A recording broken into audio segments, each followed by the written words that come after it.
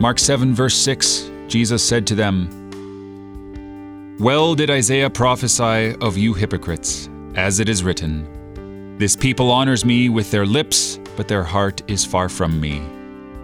Verse 7, "In vain do they worship me, teaching as doctrines the commandments of men."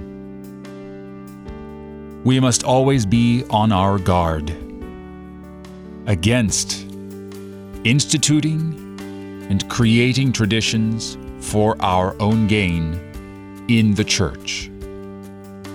Now, ideally, it would be good not to do that outside of the church either, but let's limit ourselves to within the church.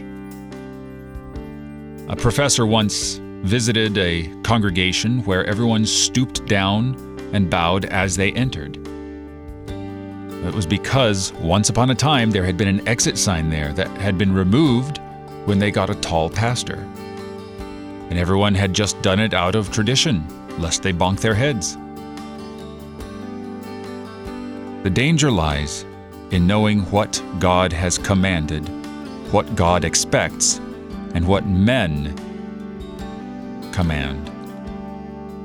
We must obey God rather than men.